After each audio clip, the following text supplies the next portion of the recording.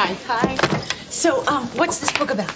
You didn't read this one either? Well, I was gonna, but I accidentally read something else. What? Vogue. I hated the book, all right? I have no idea what it's about, and the writer was clearly on drugs when he wrote it. I mean, it went on and on and on like it was written in a total hurry. If I handed in something like this, there's no way I'd get a good grade on it. I mean, it's boring and it's unorganized, and I only read 30 pages of it anyway.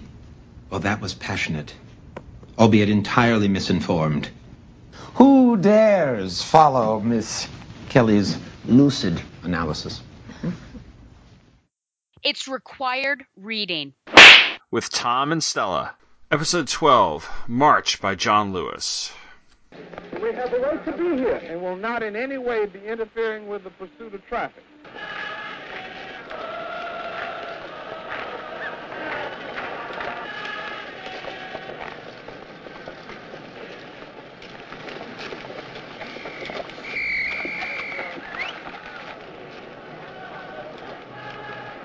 To be detrimental to your safety to continue this march, and I'm saying that this is an unlawful assembly. You are to disperse. You are ordered to disperse, go home, or go to your church. This march will not continue. Troopers here, advance toward the group. See that they disperse.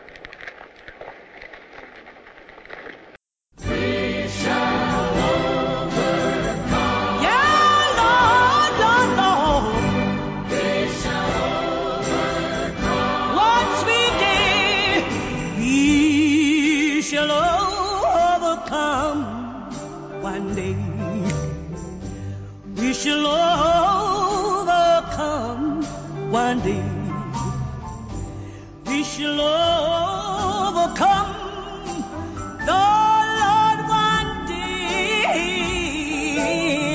Yeah. If in our heart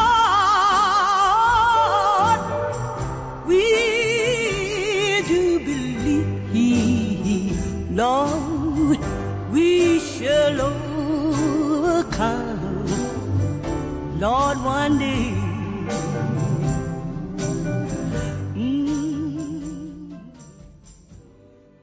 Hello and welcome back to Required Reading with Tom and Stella. Podcast is brought to you by the Two True Freaks Internet Radio Network. This podcast is all about books and literature, and each month we're going to take a thorough look at one piece of literature that we both read.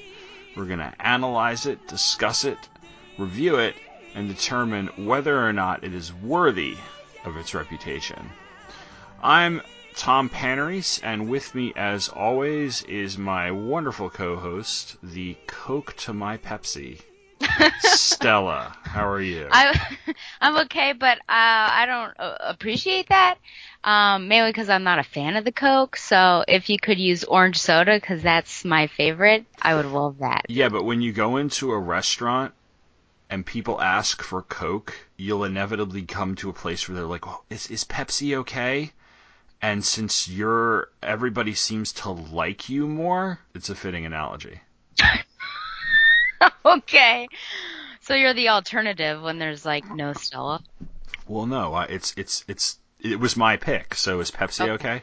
So, happy anniversary, by the way. This is 12. Is this when we started it? I don't know if it's the exact day, but it's 12 episodes, so that's about a year. We made it. Yeah, we did. Do you ever think about how intimate it is to actually have like a permanent co-host? Sometimes, because, you work with certain people for like, not that we're like coworkers or anything, but it is kind of along the lines of like, somebody so well because you just, are always working on the thing with them. I guess it's like any other partnership in that sense of, creative partnership. So sure. Well, yeah. There's a lot of trust inherent with this particular position, because I think if you did not trust me, or if I didn't trust you, this wouldn't really work, because we have to read the books and be prepared. We have to come on time, ready to record. We have to edit and everything. So it's a pretty heavy relationship we've got here. Yeah, it's too bad Skype can't be trusted on the same level that we can trust each other. Yeah, unfortunately not. But yeah, no, it is. And then, like, I mean, we're part of that greater podcasting community, which has its own odd dynamic, Sure. Because we'll be invited onto other people's shows, or we'll have each other on our other solo endeavors. Right. Yeah. We've done that a few times. So, but that's a little different though. So like when you come on my show or I come on your show, it's just kind of like we're each other's guest, whereas here we're both doing the heavy lifting. So. Right. Yeah. Yeah. So, and this is a segue. Pretty heavy book. Absolutely. Both in terms of content and literal weight. Because it's 3 books. It's a graphic novel, so graphic novels tend to be a little bit, heftier. It is March by John Lewis. We picked this one. Well, I picked this one, but it was one that I knew you had been reading when I picked it, or you had already read it when I picked it. Mm-hmm. And my history with the book pretty much begins with this, although this has been on my list to read for a while. Mm-hmm. It's just, but I bought it back in June and had been reading it, and then I knew you had been reading it, and then when the time came for me to pick the book for this episode, I decided to go with this, and actually changed my original choice. But we'll get into whether or not we, that was a good decision after when we do the recap and everything. What drew you to this book when you first read it? Yeah, so every year the 8th graders go to Washington, D.C., and I have, as primarily an 8th grade teacher, though I do have high school students, I go on this trip. I haven't for the past couple of years because it's been very close to the AP test, and so I get nervous and I end up staying with my AP students so I can review with them. But I'm not sure what year it would have been, but the first 2 were out. And my favorite museum when we go up there every time is the Newseum. It's amazing. I love it. I love its permanent fixtures that I've gone through a couple times, like some of the best photographs to grace Time magazine, things like that. And then they have temporary ones as well. I think the last time I went, Camelot with the Kennedys was one of the temporary, and they had a civil rights section actually. And even though I've gone through it, and when I go to museums, I like to read every placard. That's what I do, is because I like to really absorb as much as I can. I do remember that there was a counter with 3 stools, and now I wish I could go back there and they'd still have that so I could see who the people are that they're referencing and everything. But there was a timeline in the hallway leading up to it in the entryway. And at one point this was mentioned, and I thought, oh, that's intriguing. I didn't know that there was a graphic novel that explores the civil rights movement. And the leader of this trip at the time he was there, and I said, oh, had you heard about that? And he actually used the funds from the trip, part of it, because we get a per diem and everything, to buy the first 2 for me. And so but I had yet to touch it or pick it up because I was considering, I think, doing a seminar at that point with graphic novels, but that didn't pan out. But then this year, I was given that option again and decided to go with it. So I was going to do a seminar that was graphic novels in historic context, and I was going to do Persepolis, which is one of my favorites, and Mouse, and this one. And so in preparation for it, not hard planning, but I wanted to read through everything before, the class actually started, which, spoiler alert, the class was canceled because only 2 people signed up for it. Bummer. Yeah, it was a bummer because I had Persepolis all set up and the unit was ready to go. But I was on my way to Iowa for a yearly trip with my dad, and I had kind of bad flights. I guess they were okay, but there was just heavy layovers, and even the first one was a little bit delayed because there were storms, I think, in Charlotte, something like that. So I was reading 1 and 2 on that trip, and then I had ordered 3, and I think when I got back from that trip, I read 3. So I don't know what I was expecting when I was reading it. I think just like the blanket term civil rights, I was sort of ready to see what this was like, but until you actually sit down and open it, and even I think you don't get the full impact until you're in book 2, because book 1 is pretty mild compared to the things that happen in 2 and 3. Mm-hmm. It opened my eyes, I think, because it puts you in the point of view of, well, for me anyways, as a white female, I obviously cannot relate on, in a certain way to this story, but I really liked the fact that we are following John throughout, and you're getting to see that side of things. Mm-hmm. And I feel like it's more intimate and engaging than just like watching a newsreel, perhaps, because they are his words and everything. And that segues really nice with just a little bit of background on the book. Now, I'm not going to give too much background on the author himself, because this, as Stella just mentioned, this is his essentially life story up until a point. It is a memoir. But John Lewis, in case you don't know who he is, in addition to being a key figure in the civil rights movement back in the 60s, is currently a representative, a congressman in the House of Representatives, representing Georgia's 5th District, which is, I believe, covers Atlanta. And he co-wrote this with Andrew, I'm going to say Aydin, I think is the Aydin, A-Y-D-I-N. It's either Aydin or Aydin. And his bio, I'm just going to crib his bio from the back of book 3 here. He is an Atlanta native, and he currently serves as the digital director and policy advisor in John Lewis's office. And this is a bit of an interesting tidbit from his bio. After learning that his boss had been inspired as a young man by the 1950s comic book Martin Luther King and the Montgomery Story, Aydin conceived the March series and collaborated with Representative Lewis to write it, while also composing a master's thesis on the history and impact of the Montgomery Story. Today he continues to write comics and lecture about the history of comics and the civil rights movement. So he's also been Lewis's communications director, press secretary, etc. So they wrote the book together, and it was drawn by Nate Powell, who is a graphic novelist originally from Arkansas, who was born in 1978, so he's a year younger than me.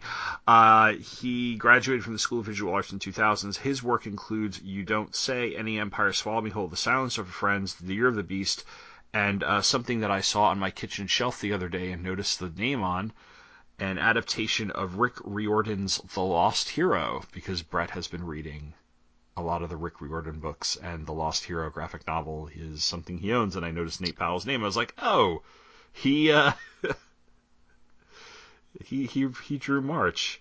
The only thing I got out of that was that your kitchen has books on shelves.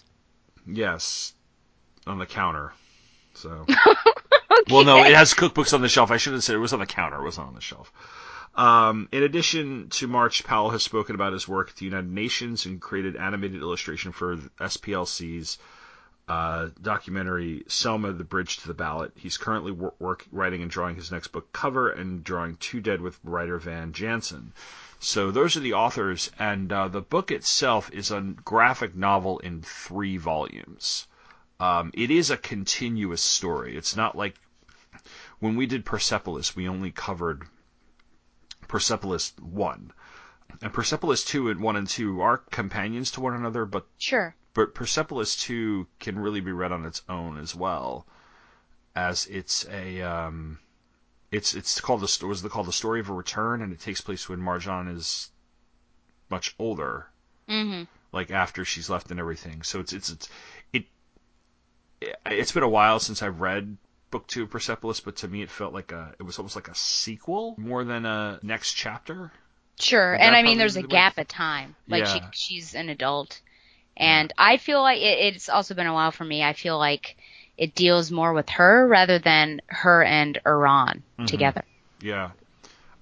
I'm going to agree with that. It's been a while for me. I would equate this to more like Mouse, where there is a gap in Mouse, but the part 2 of Mouse does continue directly the story of part 1, even though I think those were written quite a decent length of time apart. So book 1 was published in 2013, book 2 in 2015, and book 3 in 2016 by Top Shelf Productions.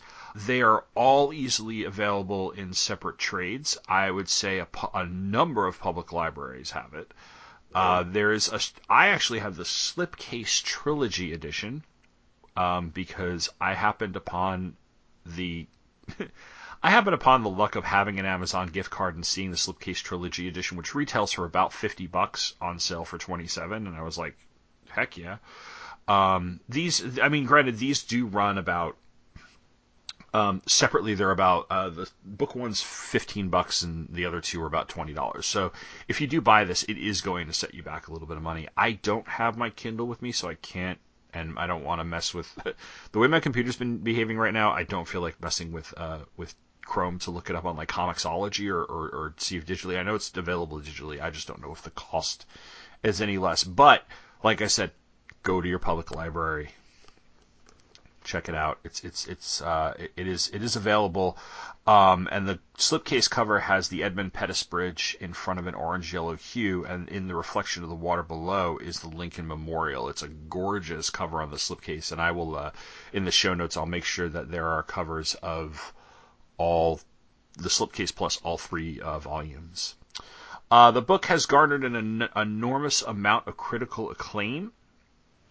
In fact, the blurb on the back of book 1 is from President Bill Clinton, and it says, Congressman John Lewis has been a resounding moral voice in the quest for equality for more than 50 years, and I'm so pleased that he is sharing his memories of the civil rights movement with America's young leaders. In March, he brings a whole new generation with him across the Edmund Pettus Bridge from a past of clenched fists into a future of outstretched hands. And there's equal praise from, on book 2, it's from LeVar Burton of Reading Rainbow fame, and Raina Telgemeier is the blurb on the back of book 3, and there's all sorts of blurbs and stuff. It has won a number of awards. The 2016 National Book Award winner for Young People's Literature, the 2017 Prince Award, the 2017 Coretta Scott King Author Award, the 2017 Cybert Medal, a 2017 YALSA Award for Excellence in Nonfiction, the 2017 Walter Award winner, and has, I believe, it also won an Eisner. So it is a very well-regarded and celebrated book, and it is readily available. And we are going to do what we usually do, which is synopsize the book. And I do want to at least add that it just recently won the Eisner this summer. Oh, it did? Cool. Because I know it was in the back of book 3 it said it said Will Eisner Comic Industry Award, so it must have won a. That is awesome. So we're gonna go ahead and synopsize, and it is a hefty synopsis. We wanted to be thorough, and then we're going to have our discussion and review. So I'm going to take book 1. Stella is going to take a look at book 2 for us, and I will come back with book 3, and then we will go into our usual discussion. Book 1 is dedicated to past and future children of the movement. We open briefly on the Edmund Pettus Bridge in Selma, Alabama, where John Lewis is helping to lead a protest march. They are met with police who tell them that they are participating in an unlawful assembly, and they quickly tear gas and beat the marchers. We then flash forward to January 20th, 2009, which people familiar with recent history will know is the day of the inauguration of Barack Obama as the President of the United States. John Lewis, who is now a congressman from Georgia, wakes up and heads to his office, where he briefly meets with a woman and her 2 young children to whom he relates the events of his own youth. While the woman and her children will leave his office before book 1 is over, the events of January 21st, 2009, and I think I said January 20th earlier, and I apologize, is the framing device for all 3 books. And for the sake of simplicity, we're going to spend most of our plot synopsis within that frame. So we won't really be coming to the framing device until about the end of our synopsis. So John Lewis grew up in Pike County, Alabama on a farm. His father was a sharecropper, and when John was young, he tended to the family's chickens. He also reminisces about his experience as a child attending church and how he was inspired to want to become a preacher. He began preaching to the chickens, including trying to baptize at least one bird that he almost killed, and at some point he has to kill one of his birds because of the farm's business needs to send it to market. One day his Uncle Otis comes to the farm and picks him up, taking him to his home in Buffalo, New York. On that trip he drives through various states in the Deep South and gets some hint of the reality of Jim Crow. And the city leaves an unforgettable impression on him, including that he saw the vast difference between the world of black people and white people. School comes around and John is an enthusiastic student and even sneaks out to go to school when his parents insist he stay home to help on the farm. In 1954, he sees a headline about the Brown versus the Board of Education Topeka, Kansas decision, which is the landmark Supreme Court case that declared separate but equal unconstitutional in public schools. Around the same time, he hears the voice of the Reverend Dr. Martin Luther King Jr. for the first time. This, of course, is not the end of the civil rights movement. There is an immediate backlash to Brown versus the Board of Education as segregationist politicians double down on their resistance to the ruling. And I think we should note here that here in Virginia, where we live, I believe the state didn't fully really integrate its schools until the 1970s. And we see the murder of Emmett Till, as well as Rosa Parks' refusal to sit at the back of a public bus in Montgomery, Alabama, followed by the Montgomery bus boycott. John begins preaching for real, enrolls at a Baptist college in Tennessee, but decides that he would rather attend Troy State, which he applies to, but since Troy doesn't accept black students, he never gets a reply. He then meets Dr. King for the first time, who tells him that to attend Troy, he has to sue the state of Alabama, and that will mean getting his parents' permission since he's not legally an adult yet. He also tells John the dangers he will face if he decides to take a role in the movement. John heads back home, but his parents refuse to sign anything, as they do not want themselves to be in trouble. He returns to Nashville and then begins training with the movement in nonviolent protest tactics, and in 1959 participates in his first sit-in at a segregated lunch counter. These go on for months, and in some cases get violent and lead to his arrest. The arrests incite further protesting, as they all refuse bail. The sit-ins and the boycotts continue. After hearing a speech by Thurgood Marshall and attending a conference organizing by the Southern Christian Leadership Conference, or SCLC, John and a number of other student activists formed the Student Nonviolent Coordinating Committee, or SNCC, or as it's referred to in kind of common parlance, SNCC.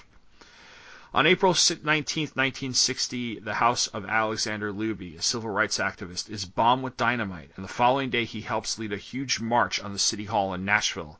The mayor eventually gives in to the pressure and orders the lunch counters to be integrated, although, as we see in the book's final panel, white shop owners are not going to take this lying down. Book 2 opens with continued resistance over lunch counters and movie theaters in Nashville. John says that after his being arrested, his parents were devastated and he became the source of humiliation and embarrassment. As a result, he says he doesn't go home very much. He spends his 21st birthday in February 1961 in jail for protesting a segregated movie theater. In April 1961, he joins the Freedom Riders, a part of the civil rights movement dedicated to fighting segregation on public buses and bus stations. He heads to Washington, D.C. to meet with the group's organizers and then boards a bus from D.C. to New Orleans. He does not make it to New Orleans because he is attacked by a white man in a bus station in South Carolina. He stays at Friendship Junior College that night and receives a telegram offering him an opportunity to travel to India on a mission much like the Peace Corps. He travels to Philadelphia to take a physical and says that he planned on meeting his fellow Freedom Riders in Birmingham in a couple of weeks. However, his group does not make it to Birmingham, and we see a bombed-out bus with a mob of white people attacking it. This is sort of that's the imagery that you see at the cover on book 2.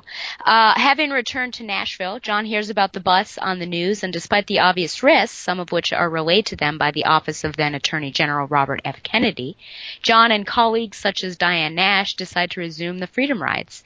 When they resume, they are arrested again and literally taken across state lines into Tennessee, where they are dumped out in a hostile area in the middle of the night. They find refuge with an old black couple and are set to head to Nashville the next day, but after hearing about a protest at a bus station in Birmingham, decide to head there. The protest goes on for a few days, and John and his colleagues face opposition from the KKK, as well as mobs of white people. On May 20th, 1961, they take a bus to Montgomery, where they are met by an angry, violent mob. On May 21st, they hold a meeting at the First Baptist Church in Montgomery, and the church is bombed. Following the incident, Dr. King is ready to back down on the freedom rides, but the members of SNCC insist that they continue regardless of the consequences, and he announces that the students will continue to ride. They do, despite some reservations and refusal to participate by some of the older people in the movement. John and many of the other freedom riders are arrested and thrown in jail and then sent to the Mississippi State Penitentiary. They are released after 3 weeks, and by that time, the news of their actions had spread, and the movement to desegregate interstate travel by bus was going national. Soon after, King and his organization begin turning the focus of the movement on voting rights. This causes a split in SNCC, where part of the group focuses on that initiative, while the other half take more direct action and continue boycotts and other protests. 1961 becomes 1962, becomes 1963. Wow, Tom, you're so eloquent here. And there are more protests, more violence, and even individual murders of civil rights activists for which there are no convictions. On January 14th, 1963, George Wallace is sworn in as the governor of Alabama and gives his famous segregation today, segregation tomorrow, segregation forever speech. Protests continue in Birmingham, and after King leads one of them, he is arrested in response to criticism from the area's liberal and moderate white leadership that he is stoking conflict by writing his now famous Letter from Birmingham Jail. We see continued protests in 1963 that pit the SCLC and SNCC against the chief of police, Bull Connor. These include the children's protest on May 2nd that leads to arrests, and a second march of children on May 3rd that leads to the police using fire hoses and dogs to attack the protesters. The images being shown across the country inspire many to take up action, and the movement grows. On June 12, 1963, there is news of the murder of Medgar Evers. And on June 14th, John survives a terrible car accident and is soon elected head of SNCC. On June 22nd, John attends a meeting with President Kennedy and other civil rights leaders, with the exception of Malcolm X, and they tell the president about how they plan on marching on Washington. Kennedy is resistant to the idea, but the plans go on, and about a month later, John has a conversation with Robert F. Kennedy, where the Attorney General tells him that his opinion has changed and that he supports what they plan on doing. John is given the opportunity to speak at the march, although his original draft, which is more forceful, I know, and accusatory than the higher-ups at the SCLC would like, is soundly and angrily rejected. He sees Malcolm X for the first time as well. He agrees to edit his speech and then gives it. King's famous I Have a Dream speech comes later that day, and after everything is done, he meets with President Kennedy one last time. In fact, it's the last time he would ever see JFK. We then flash forward to September 15th, 1963, or Youth Sunday, and see the bombing of the 16th Street Baptist Church in Birmingham. Book 3 opens with the same tragedy, this time from inside the church, where several children are killed. Afterward, violence erupts in Birmingham. King speaks at the funeral of the children in the church and suggests a march in the state capitol in protest, placing a symbolic wreath at the State House. But Diane Nash is more aggressive with her plans and boils it down to 2 demands. 1, force Wallace out of office, and 2, guarantee everyone in Alabama the right to vote. King rejects the idea, and the leadership of SNCC are decidedly angry. They then decide to focus their attention on getting a voting rights movement going in the smaller city of Selma. We are then introduced to Jim Clark, chief of police in Selma, and see the ways in which black citizens were discriminated against when registering to vote. Protests begin and continue despite resistance from registrars and violence from the police. John and the rest of SNCC in Selma line up to register continuously and are even thrown in jail yet again for their actions. In Mississippi, the Freedom Vote begins, which is a symbolic election held by SNCC to empower black people throughout the state. On November 22, 1963, John F. Kennedy is assassinated in Dallas, Texas. Lyndon Johnson becomes president and does fast-track a civil rights bill, but he wants the movement to compromise by ceasing its protests. SNCC refuses and protests lunch counters in Atlanta, which gets John thrown in jail again, but is ultimately successful. SNCC also meets and begins drawing up a platform that is dedicated to overall civil rights in Mississippi and across the country, and this eventually leads to the formation of the Freedom Democratic Party, which would participate in the Democratic National Committee activities on a state and national level. The KKK burns crosses throughout Mississippi in protest, and 3 protesters, Mickey Schwerner, James Chaney, and Andy Goodman, go missing. They, in fact, have been murdered by local police, and their bodies are eventually found. The 1964 Civil Rights Act is passed and signed into law. John continues to help the voter rights movement and continues to be met with resistance. The Freedom Democratic Party tries to get representation at the Democratic National Convention in 1964 and gets some, but not as much as they want. LBJ stresses over his chances in the South when it comes to re-election, and while he does win handily over Barry Goldwater, the Electoral College of the South flips from Democratic to Republican, something that has not changed since. The conflict over representation in the DNC and the protests that erupted at the convention disillusions John, and he heads to Africa on a peace mission sponsored and arranged by Harry Belafonte, where he visits several countries and is reinvigorated.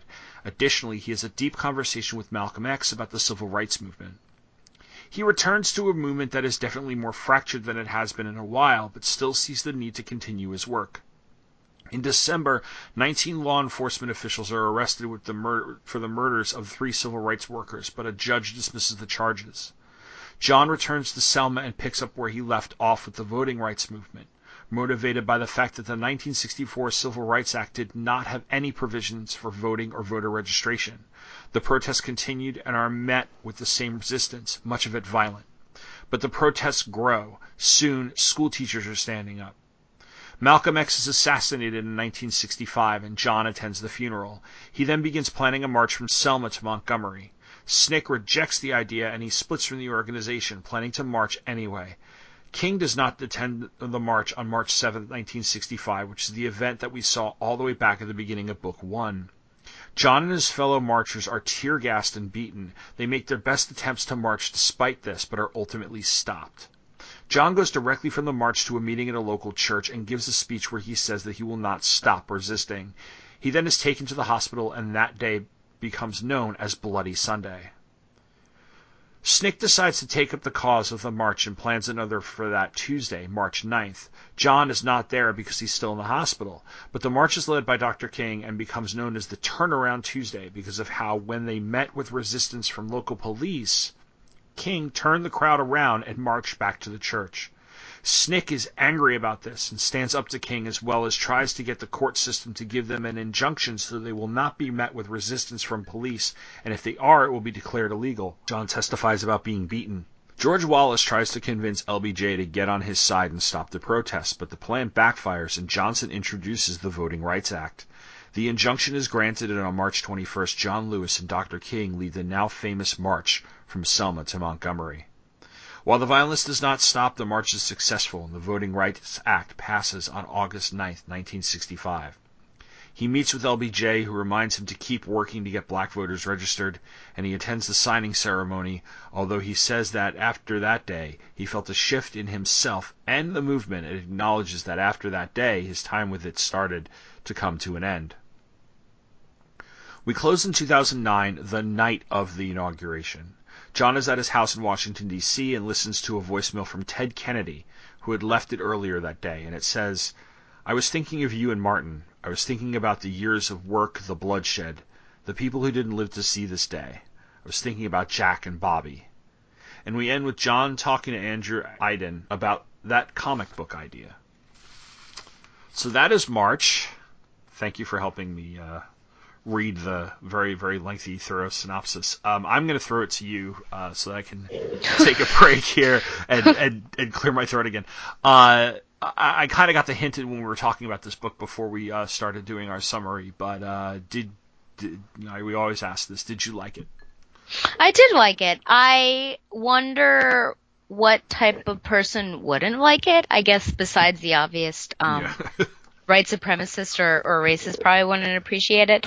But I thought it was really well done. I became, however, more and more horrified as you read on. Like I said, I think book 1 is rather tame. Book 2, stuff really starts to go down, and I saw things that I really, even though you're told that these things happen, when you visually see them, and I know that this is a comic, so if I were there, it'd probably even hit me more. But when you visually see this stuff happen, it's like, it's horrible. It's horrible. But there were a couple times also where it's endearing and some funny things happen too, which maybe you're not supposed to laugh at the fact that Martin Luther King said that, he was being careful because he didn't want to be arrested. He was on probation. Then everyone's saying like, well, I was arrested. I was on probation. We're all on probation. I know his face is white, is pale, which I guess is just the coloring. And there's like that, the anime sweat on his thing. I think I have the right to choose what hill I'm going to die on or what cross I'm going. So, there are some funny moments there, but yeah, I think it was really well done, and I think it gives you, like I said, an inside glimpse from one person's perspective and something different, because I think in school we learned about the civil rights movement, but I don't think I was really ever aware of SNCC or SCLC or the divisions that were happening and the freedom rides and everything. And so I learned a great deal, and I really appreciate this, and I think this is something that is very relevant now, and I think it unfortunately always will be, and people should read it. Yeah, my awareness of SNCC came from a course I took in college that was centered around the civil rights movement, because we had to take being that I went to a Jesuit liberal arts university, you had to take a theology class at some point, and I chose one called Political Theology and Social Existence, which focused on the civil rights movement and people in the civil rights movement. And the professor was Dr. Charles Marsh, who at the time had just published a book called, and I'll plug it because I read parts of it and it was really good, and I probably should go buy it and read the whole thing. It was called God's Long Summer, and he interviewed a number of people from the movement, one of whom her last name is Hamer, and she's in the book, and I'm blanking on her first name. And he had one of the people come speak to us, and it was really powerful. But we had to read a book. So that was his book, and then we had to read a book called The River of No Return, whose author escapes me at the moment, but it was a history of SNCC. But again, that was 20 years ago, so I knew of the existence, but I didn't know of and I knew as he was talking about this, I kind of put two together and kind of started thinking back to college and like, okay, what do I remember from this course that I took, back in the fall of 1997 or whenever it was. And I can't say that I remembered the name John Lewis. I should have, but it was one of those semesters where like you're reading everything and you're shoving a lot of information in to get through the semester. So some of it stuck with me, some of it didn't. But I feel the same way you did. If it wasn't for college, I would not have had this experience, any knowledge of any of this. And I did feel that there was something very visceral about how the graphic, no pun intended, nature of what happened was displayed in the book. We'll talk about the art a little more in depth later, but I also did like those little moments of brevity. Because even like at the beginning, you mean levity? Levity, sorry. Yes, levity.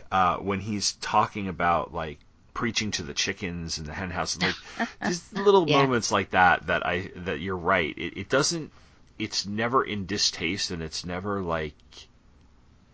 out of place either. It really the levity works. The horror, the graphic violence that you see works. And no, and in fact, I told Amanda that if she ever wants to or has the chance, she should read it, because she'd really enjoy it as well. And it is one that I definitely would like to pass on. So let's get into it, though. Let's get into the we have a framing device that we're going to talk about a little bit down the line, but I do want to talk about the very beginning of the book, because we begin with Bloody Sunday, but we don't come back to that until like pretty much the last half of book 3. And I guess I assumed they always were going to write, they always knew they were going to write all 3 books, and it was just a matter of like, let's publish this in segments instead of one large graphic novel. Probably because if you look at the size of this thing, if they publish this all in one book, it's like the size of an omnibus, and that wouldn't retail well, you know. If you think about it, like if you're going to have like everybody kind of pick up a graphic novel and stuff, you want to keep it in a certain price range. So throwing this together at the size of like a $70 omnibus is not. But why begin with that, especially since you're not coming back to it until pretty much near the climax of the story? Yeah, I would say, number one, it's a gut punch. I think while book 1 is pretty mild, as I've said, I guess 2 other times, sorry for repeating myself, you are getting an idea of what this is actually going to be like. I think that it's not going to be all frills and none of the blood and sweat that these people had to go through. So I think you get an idea there. It gives us a hint of where it's going. Mm-hmm. So, the promise that there will be 3, when reading it, I don't know if I necessarily, when the first 2 were bought for me, I don't know if I necessarily thought that a 3rd was going to come out. And I think it is also, it gives you an idea of what March means, because the title, I think, it could be interpreted in a couple ways, and just, as a noun or as a verb, of course. But here you see them action oriented, so using march as we are marching as a verb, but it can also double, as that noun, like this is a really important march that we're conducting. So I think it gets to the heart of what this book is about, and then points us to the future.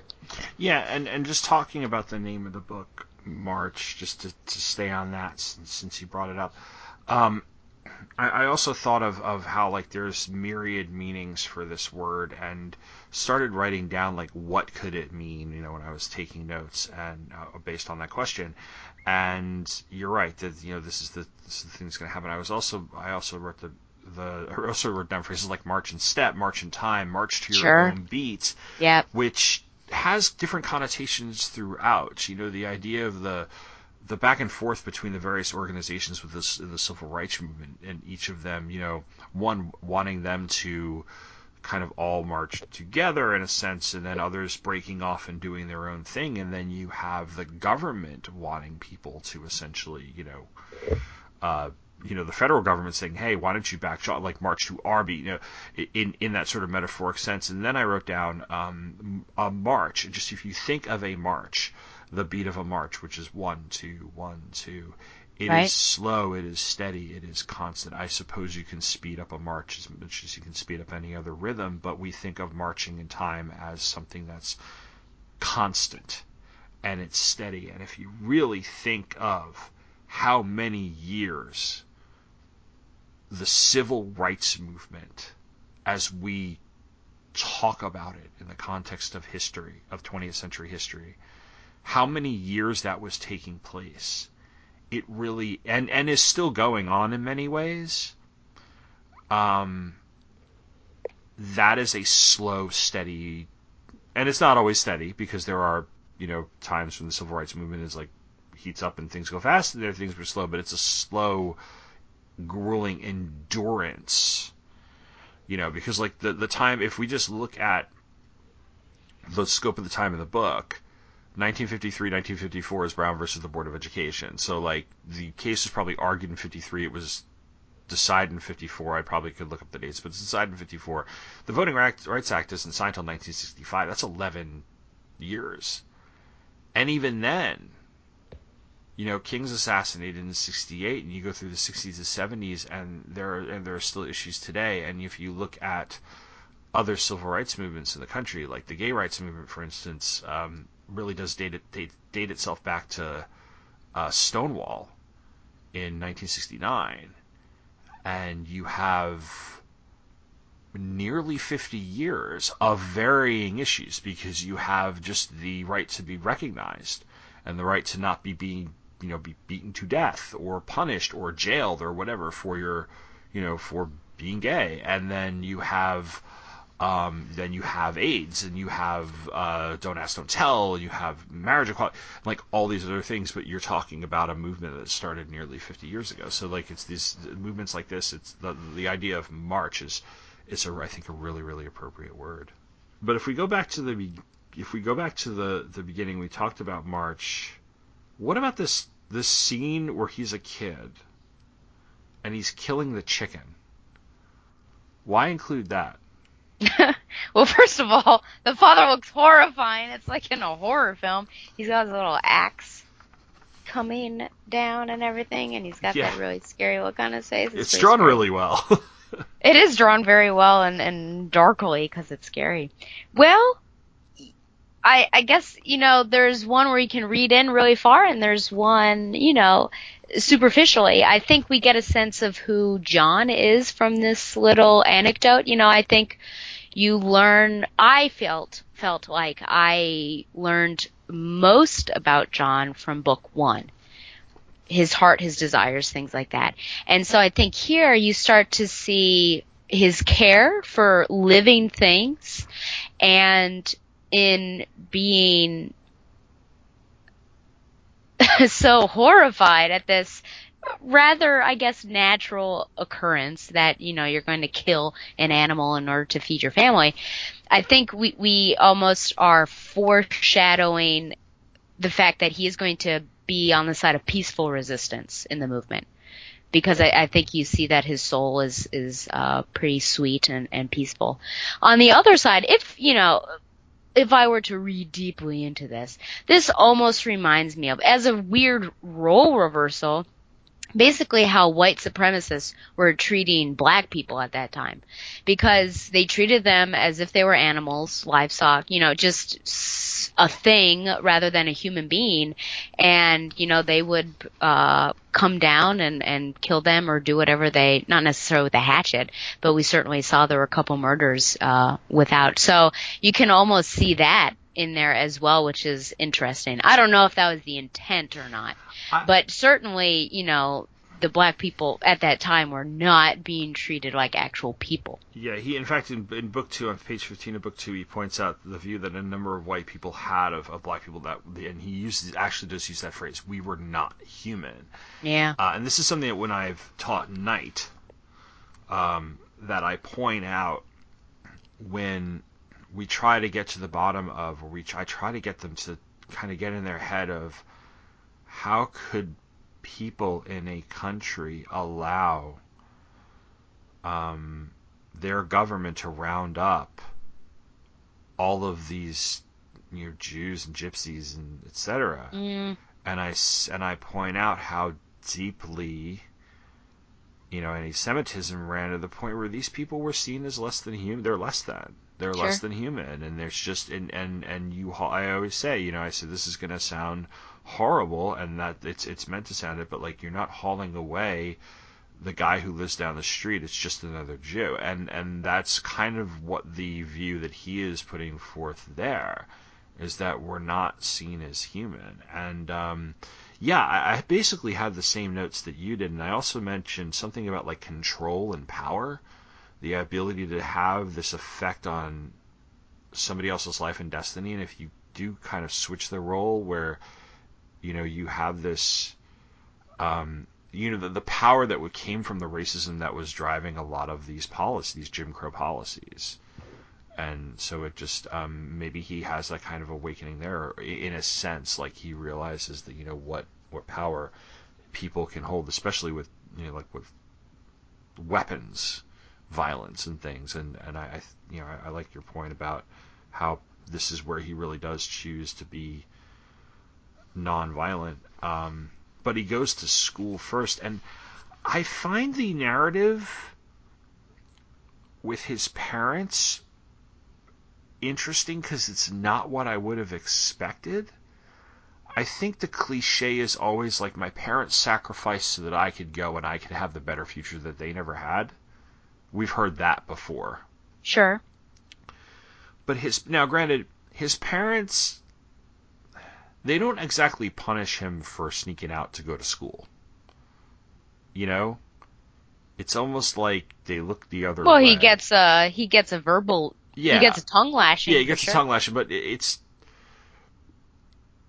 almost like that was superficial in a sense. I don't know. I just got the feeling that was kind of superficial, and after a while, he just got away with it. And yet, it logically makes sense if you're thinking about the atmosphere in which he's living, not his house, but his overall community in Alabama and the South, when he gets arrested for the first time. And his parents, they don't necessarily disown him, but they kind of turn him away. Where they're like, the reputation and not in the what will people say sort of way that, like, some waspy suburbanite would, like, oh my God, what are the neighbors going to think? Like, they do it in a way that's like they're legitimately fearful of if there will be repercussions on them. And he really doesn't mention his parents very much after that incident. What did you take from that about his relationship with his parents? I think, they just wanted probably two different things. I think while anyone, I think, would want more representation and freedom, you could already see how far his father had come, because I think initially, I guess he came from a sharecropping family. Yeah. Is that what it was? Yeah, it was a sharecropper. Yeah, and so getting his own farm and things like that, I think, is obviously he really moved up in the world. But fear is something that I think people are that's one of the themes I feel like for some of these characters here, is just being driven by fear, and fear is also preventing them from joining the movement. So I think they more want to stay in the comfort zone that they have, and John wants to see his people move forward instead of staying, I guess, in the past or being complacent. So I think it's just like two ideologies, and it might just be one of those things where, as youth, because I feel like the next generation always has like a different viewpoint, and perhaps they'll push us forward, or perhaps they'll just have a completely different idea of what we fought for, that kind of thing. And I think maybe he was just at that, we need to push forward and look at all this injustice. Why aren't you doing anything? I don't know if he necessarily, I don't think he does, have a disregard's not what I'm looking for, though. When you don't care, what's the word? Oh man. With parents, you. I'm trying to think of the word. Yeah. I know. I feel like it happens mostly with parents, and you. Like a disrespect? Yeah. That's not the one I was looking for either. It's okay. I'm sure it'll come to me some other time. Okay. But, it's like the perfect word for this. I don't think he has disrespect for them or disregards where they've been, but I think they're just on two different levels. Okay. Yeah, that makes sense. And I think and perhaps that in some way foreshadows what we see later on, especially at the March in '63, where he's written this speech, and it's really accusatory. And the people who are like basically slapping him on the wrist saying, like, you can't say that, you can't say it, are older.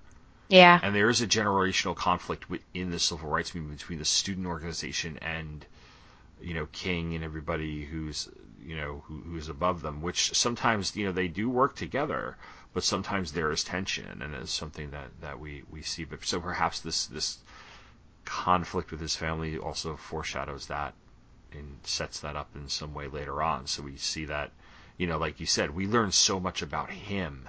Mm-hmm. And then we learn about the movement and his place in the movement. So it's still personal in books 2 and 3, but like book 1 is the most personal of the 3. Because by the time we get to book 2, he's starting to really get into the thick of it. He's in the lunch counter protests, which you pointed out. They've saved a lunch counter in one of the museums. It was the museum? Or was it the American History Museum? It was the museum when I went. It was a temporary display, though, so I don't believe that it's still there. Okay. But yeah, the lunch counter and with 3 stools, I believe. Mm-hmm. And I want to say, like, they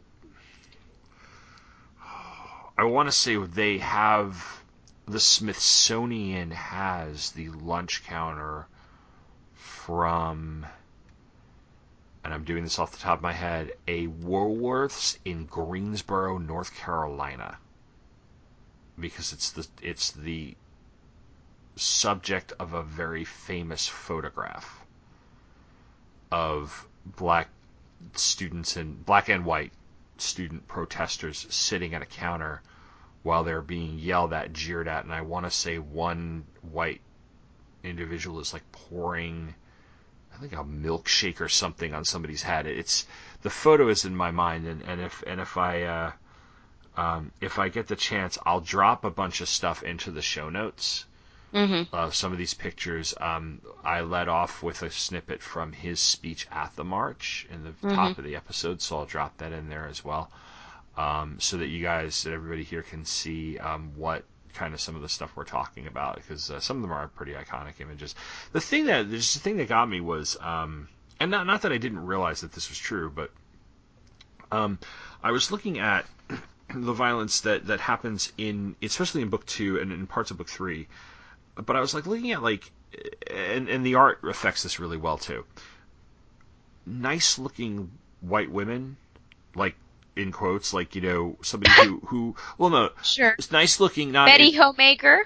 Yeah, like not in a like hey, she's drawn to look like hot comic book hot way, but a nice looking woman who in any other context would just be like the nice woman serving you coffee at a diner, or little kids. I'm not saying that little kids can't be evil, because they certainly can, but like the whole idea that, okay, so this is a stark difference from the typical Southern authority that you picture in this context. That's been parodied in movies. The Boss Hogg, the Eustace T. Justice, or Eustace P. Justice from the Cannonball Run, or the sheriff, the warden in Cool Hand Luke. What we've got here is failure to communicate. And that respect my authority. The big fat hillbilly sheriff. And get out of my town.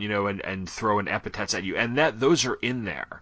Because you have at least a couple who were mentioned. I think one's called like Bull Connor, which is totally a perfect name for a guy like that. And you have your George Wallace, and who is notoriously racist. But to me, the images that got me the most were of the white woman who was going to refuse service and even like yell the N-word at them and be violent. Or there's one scene in book 3 on page 12 where it's like a little kid beating up other kids and the parents are like egging him on. And to me, that struck me, probably because I have a kid.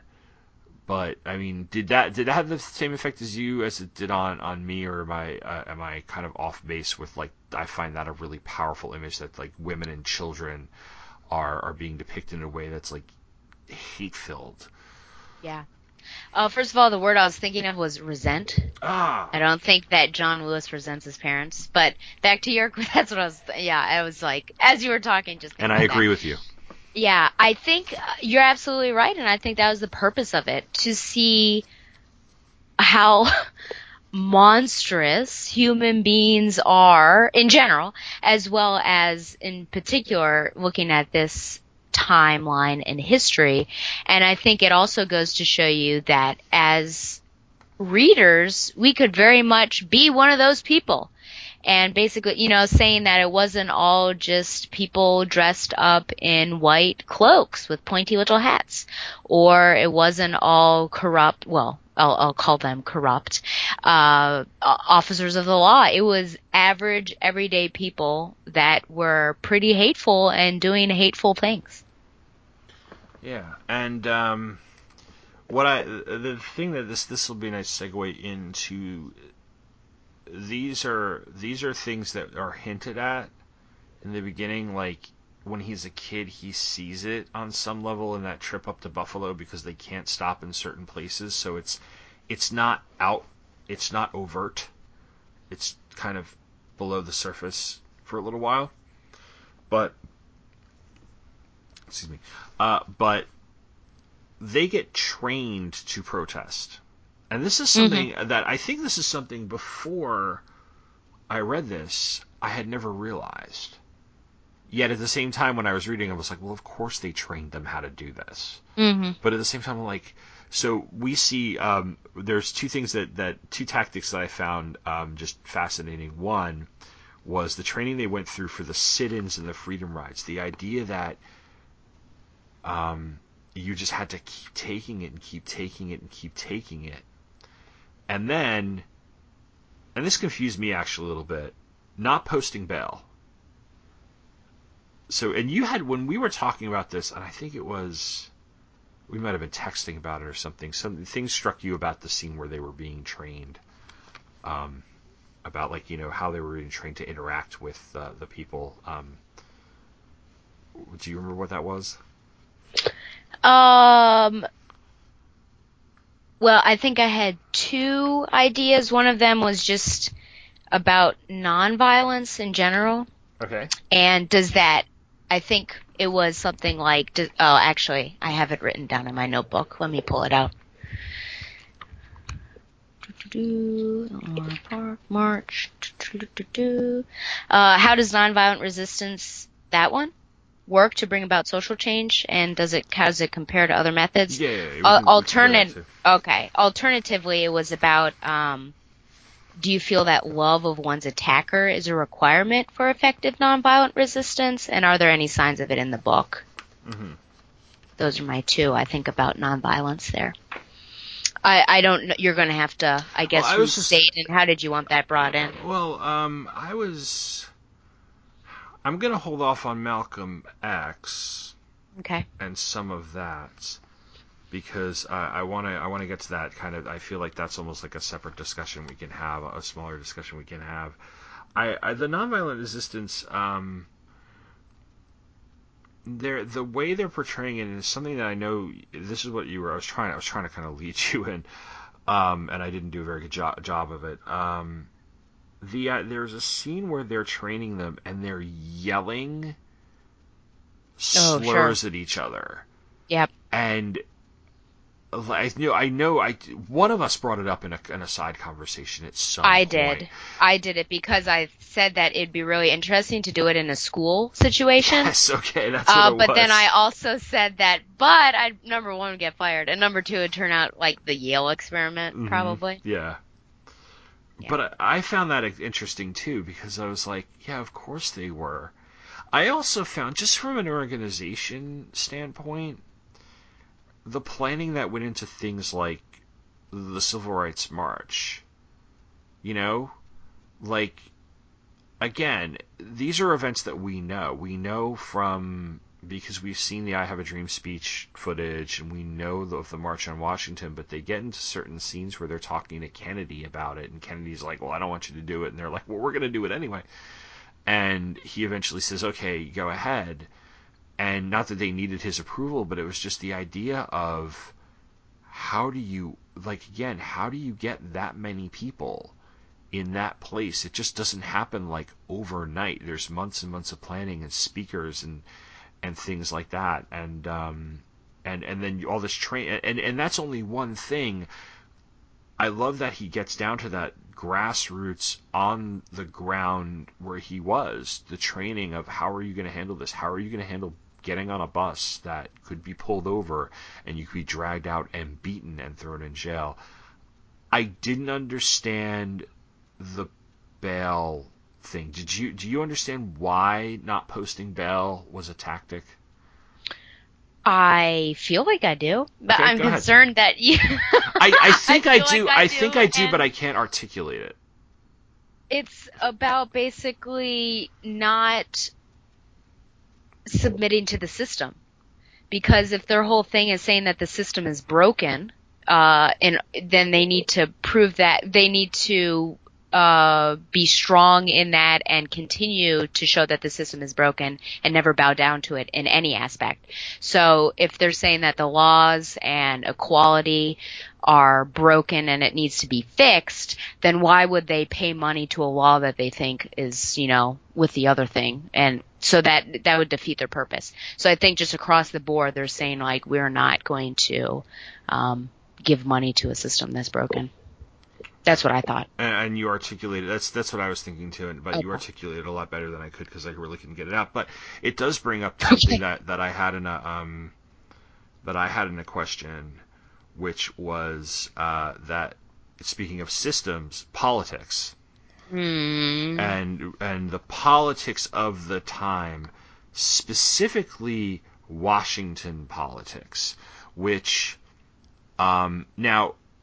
Well, we live in Charlottesville, which is a couple of hours from D.C. But if you live within the Beltway provides this nice little bubble that, unless things are absolutely like catastrophic, like Watergate level catastrophic in Washington, Clinton-Lewinsky scandal, like if things in Washington are leaking out to the point into like local news and things where like it's absolutely crazy, a lot of people in your average American town are not going to be on the inside of what Johnson's strategy is for 64, stuff like that. And so, but Washington is its own beast. It's like this thing where people are capitulating to one another and compromising, and you see that. And then you had brought up, because you and I had an exchange over text, and it was so long ago that I have to scroll back way too far because we text each other too much. And how dare we be friends? I know, God. But no, I was just I had meant to go and jot it down, but you were asking me like what the deal was with Goldwater, and he was fretting over that. And the thing, just to summarize, it's sorry, I'm making sure I have my notes. Okay. So LBJ's from Texas. And Kennedy essentially picked LBJ as his running mate because he needed the South to win the election. If we remember, Kennedy-Nixon was one of the closest elections of the last 100 years. It was incredibly close. The only election that I can compare it to that was closer than that in terms of electoral votes, probably Bush-Gore, because Bush-Gore went to the Supreme, because of everything that happened, like it was such a slim margin. Kennedy-Nixon was the same way, and Kennedy needed Johnson, and Johnson was a Texan. Johnson was a very domineering sort of personality. And they were hesitant. They even Lewis and John in the book says at LBJ, like, they were hesitant about all of this because of the fact that, do you trust this guy? Like Kennedy, on some level, I guess they trusted because he was Northeastern liberal. He was young, of what Kennedy and Camelot represented to the country. Right. But Johnson comes in, and and you see how Washington, maybe it's not Johnson, maybe it's RFK, maybe it's JFK even then, it's almost like they're trying to tell these people, okay, calm down. And partially because out of,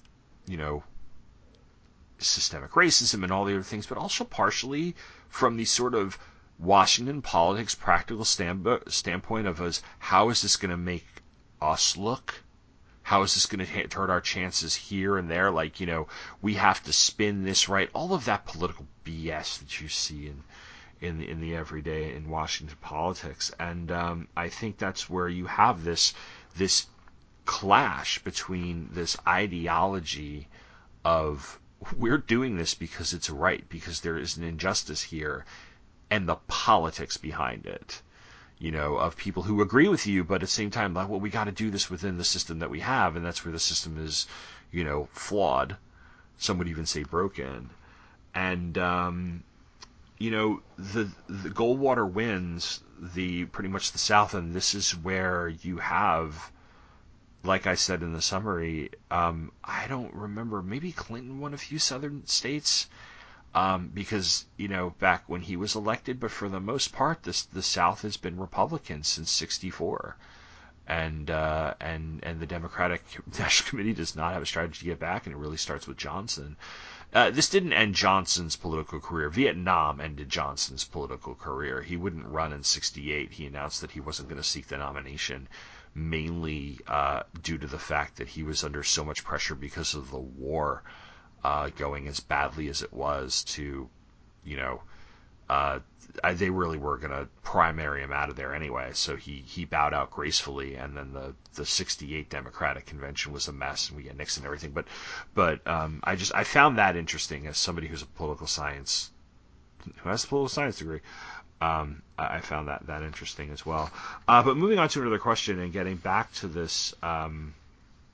Getting back to like who was running the movement, I did have a question about faith and church-based organizations in the civil rights movement, especially in light of the number of such organizations that have been or have been accused of trying to deny civil rights to portions of the country over the last 35 to 40 years. And then you also have the Governor Barrett speech on page 114. So, and that goes into your question about the feeling of love of one's attacker is a requirement for effective nonviolent resistance. But can we speak to the fact that a lot of these organizations were based out of churches, and should we focus more on organizations in our studies of things like the civil rights movement? Do we focus too much on individuals and set aside the fact that, without churches, without student organizations, you wouldn't have had the laws that were passed? I think we do focus a lot on the individual, and that seems to happen more and more, especially with biographic films that are coming out. Mm-hmm. There seems to be an inherent, I don't want to say problem, but there's something strange about this, because as if John Lewis wanted to be a little careful about, I guess, his audience in consideration of them.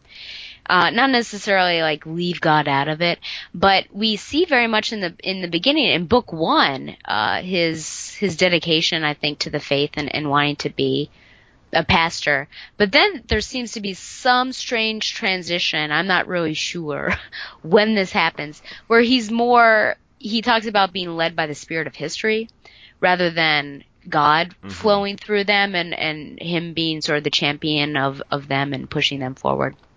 So I think, I guess it just didn't happen in this particular medium, that we could have focused on the church-based groups.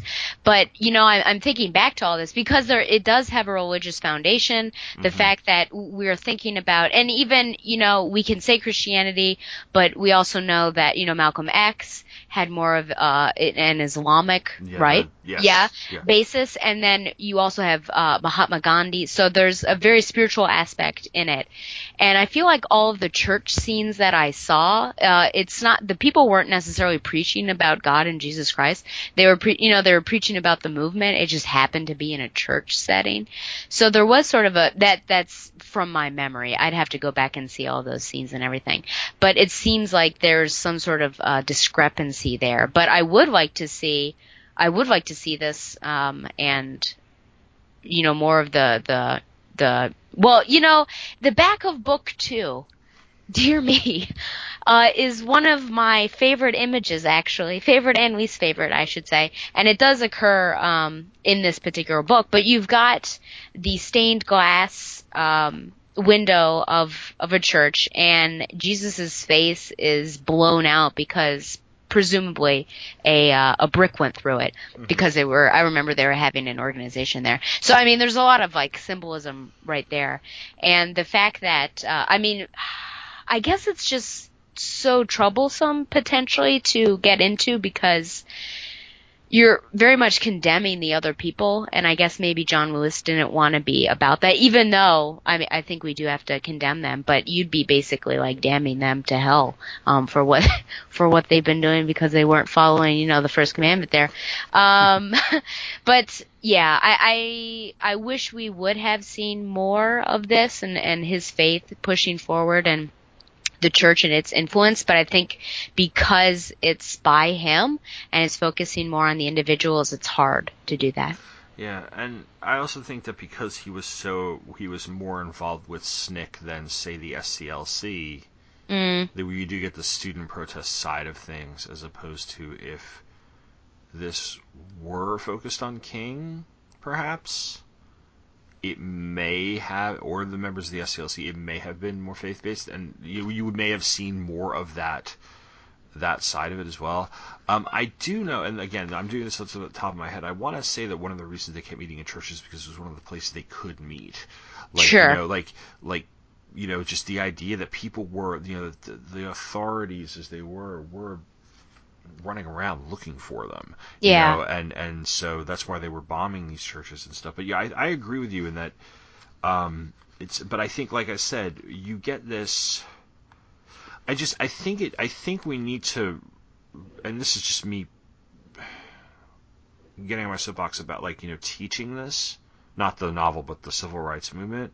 Yeah. I think we do need to mention, and we do need to focus on the fact that there were the number of the people who were key figures in the civil rights movement were, for lack of a better word, clergy, and were people of faith, because there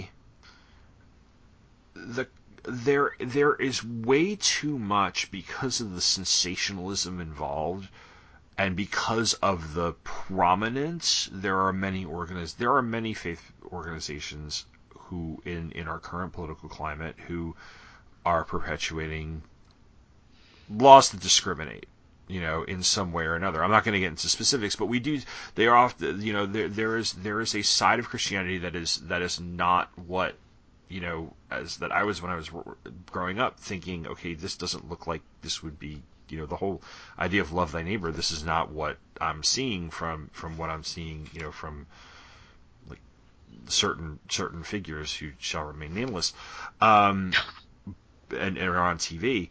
But of the quote Christian faith, but at the same time there are so many other charities and organizations and even political organizations that are working toward, and in history have worked towards civil rights, and they do get kind of outshone by just the individuals who are in them. And you had a great question. Let's come back to that question. Do you feel that the love of one's attacker is a requirement for effective nonviolent resistance, and are there any signs of it in the book? Because I thought that was a great question. I didn't want to lose it.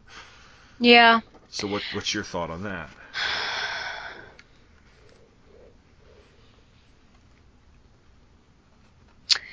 I think I would say yes, mainly because it's the idea of loving one's enemy. And I think that's probably the most difficult thing that one can do. But in doing that, they're able to accomplish so much. And I think it also puts into perspective, though you have to be careful because you don't want to be prideful about it, like, hey, I'm loving you, but you're a terrible person. But it puts into perspective how bad those people really were acting, because I felt like they were showing love and kindness, especially, they treated the people on the other side of the counter really well, with respect and dignity and ma'am and things like that, and would say thank you, and either if they were walking out or not. But you can't go in, I think, with anything other than love, because apathy or like neutrality, it's just not going to work. And you have to have, because hate is powerful, but I think love is even more powerful. And there's no other way, I think, that you can survive the things that they were put through if you don't have, love. And I think that this love was, again, getting back to this religious idea that I think was a bit lost in translation somehow here. But, clearly God and Jesus were on their side, because these people, even though they endured a lot, but being able to sit there and go through all that, I mean, they were given some godly strength there. Yeah, and I said the same thing, and the frustrating thing about it is how difficult it can be to maintain. And you see that in a couple of things where some of the students, they want to lash out, they want to strike back, and the patience, the training again. The other thing, and the other thing that's frustrating is how the other side that is using the violence against you and using the violence against you and using the violence against you is waiting with bated breath for the first person to throw a rock, because then they can set up a false equivalence. Sure. Like you could be, in this case, it's like you could be this white supremacist who is beating down somebody of color, and among an angry mob of people who are doing that, and that one picture of a black person punching somebody, and look, they're just as bad as us, when it's like completely disproportionate. But that's what they're waiting for. And they know that too. They know that, because that's a tactic that, that with this nonviolent protest, they're probably training one another to do it. It's like, and I do want to get into the two key figures that are highlighted here. One is Dr. King, and the other one is Malcolm X. And Malcolm X was a proponent of resistance. I may be getting the phrase wrong, but I believe it was like resistance by any means necessary. So that he did not, I don't want to say he was like, okay, I'm trying to phrase this in a way, and I want to say, like, Malcolm X was the violent one. He wasn't, but he was not against the idea of violence. And I was, what do you think of? Well, let's start with Malcolm X, since I'm bringing him up. What do you think of the use and portrayal of Malcolm X in this book? Because I don't know a whole heck of a lot about him. Yeah, I'm not going to be able to give you any historical things, except that he's Magneto in the X-Men stories. What do you? He is. No, it's true. But what do you? Yeah. What does Lewis want us to think about him? It's probably the best way to put it. I almost feel like it's a road not taken, and not necessarily one that Lewis regrets not going down, but it's very artful, I think, in the way fate or God prevented those two people from interacting in certain times. I remember that there was a scene where Lewis was checking in, and either Malcolm was checking in or he was checking out, and I don't think they spoke or anything, but I think that may have been the first time he saw him in person. And then seeing him over in Africa, like these weird little, these moments, these vignettes between the two of them. And I think it's very much a road not taken, because that could have been the other side of what Lewis did. But instead, as we see with the chickens, we see that he is I feel like he's a peaceful soul. And so he's more in line with he's more in line with King and Mahatma Gandhi's idea of peaceful resistance rather than Malcolm X, which could get aggressive potentially. But I like that they dialogue. And I like how he entertains that dialogue, though, in the end he says that I could never really get on board with that. But I think he just represents the other side of the issue, but it makes sense that they didn't go too much into it. Yeah. I think enough that was necessary to give the reader an idea of what he was all about. But I think that would have obfuscated the story to give like lots of Malcolm X stuff, because John Lewis isn't there. He's not in that camp. So you need to keep him in the camp that he's in and give more details about the peaceful resistance side of it. I agree, and I also think it does still contribute to kind of this full picture of the civil rights movement that we're getting and how diverse it was in its views and its tactics. Because I want to talk about Martin Luther King in a minute. And you're right, like, he met Malcolm X a few times, and he's significant enough of a figure to not ignore in this story. It's significant to point out, like, that he's pointing out that he wasn't at the meeting about the march, but he did meet him a couple of times, and he had a significant conversation with him.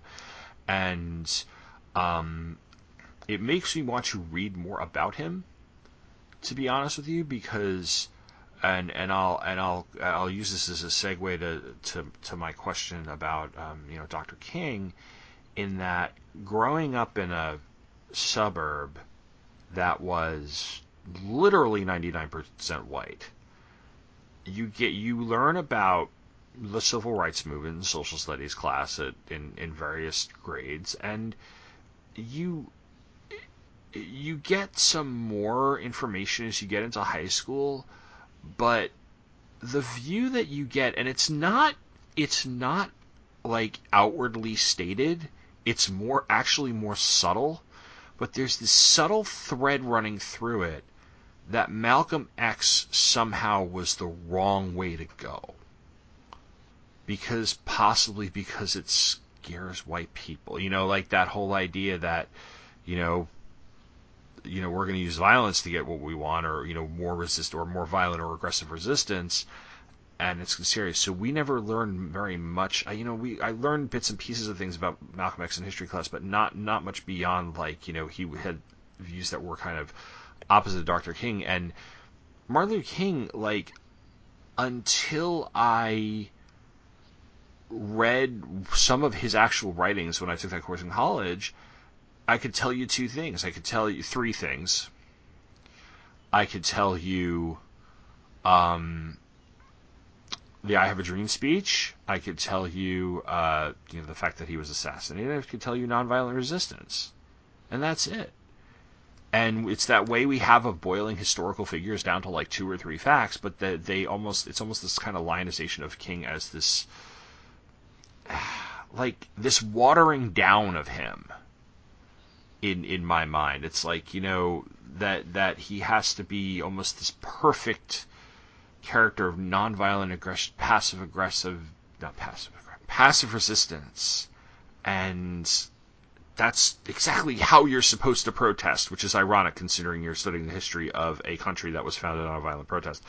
And I don't know, like, I get into this and I see a man who was flawed, and to me, that's more important. I mean, how do you think he's portrayed? Like, did you learn anything about King by reading this, or? Yeah,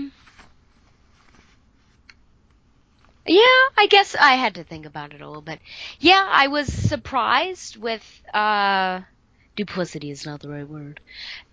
That scene that I cracked up in, I was actually really shocked in as well, because I thought, yikes. Basically, people are calling you out, and you're not going to act on it. Like him playing safe, potentially. I mean, he did say that he wants to choose his cavalry. I think I don't appreciate when people see. I don't really like biopics because I feel Neither do like I. oftentimes they are almost put up on idol status, Mm-hmm. and I just don't like that. And he's not a perfect person. He did have an affair that was not brought up in here, but I do think that it is good to see that he is fallible. And but on the other side, I'm concerned because I feel like John Lewis seems pretty perfect in this adaptation here. Like, I can't really see anything wrong with him. He doesn't seem to make any mistakes. There's that cute anecdote with, was it Debbie Reynolds dances with him? Or it was Shirley MacLaine, I think. Yeah. And, he didn't do anything or whatever. He's very clean cut, it seems. So that also makes me a little distrustful. Maybe he really is that way, and that'd be amazing. But no, it was good to see King, I think, in this light. However, on the one side you see him as a fallible human being. On the other side, you're like, ooh, should he have been a leader because he was disagreeing with some people, and you're on the side of John Lewis, and because it's his POV, and you are going with his ideas. So when King runs up against it, or they don't necessarily agree, you want to take the side of John. So it almost pulls down the authority, or I guess the impact that King had. Anyways, for me, it knocks him off a pedestal a little bit. Yeah, a little bit. Yeah. And I think that's the idolization. Sure. Through something like a biopic, and putting a leader like him on a pedestal. Yeah. Maybe he's going in assuming that we know a lot about King. That, like, because you hear the name. I mean, the name is on streets. It's a holiday. Like, it's hard at the age of reading this to not know who you're talking about. It's an ingrained figure. So maybe he's. I don't think he's being like a complete iconoclast, but I think he's showing the flaws. That does bring up the question of, like, how much do you trust your narrator? But then again, there is a certain amount of research that obviously went into this, and a lot of the incidents that he's talking about are well documented too, like the actual protests and the terrorism against. Sure, I trust him on that. I trust him on that too, but I agree with you. I think there are points where it doesn't seem like he makes many, if at all, any mistakes, or has a moment of weakness in one way or another. But I almost am willing to let that slide in because of everything else that's in here. Like, that's like the one flaw of the book, and I'm like, okay, I'm willing to overlook that flaw to a certain extent because of everything else that I found powerful within the story. Do you agree with that, or? Am I able to overlook his perfection? Yeah. Sure. Yeah. What about the just really quickly the framing device? Then we'll kind of look toward the future a little bit, because then I'll get to the framing device. So if we go, like, one of the last questions I had put on there was just kind of projecting ahead, and then we're just going to get into some of the more, like, technical aspects of the story and how it's told and how it's drawn.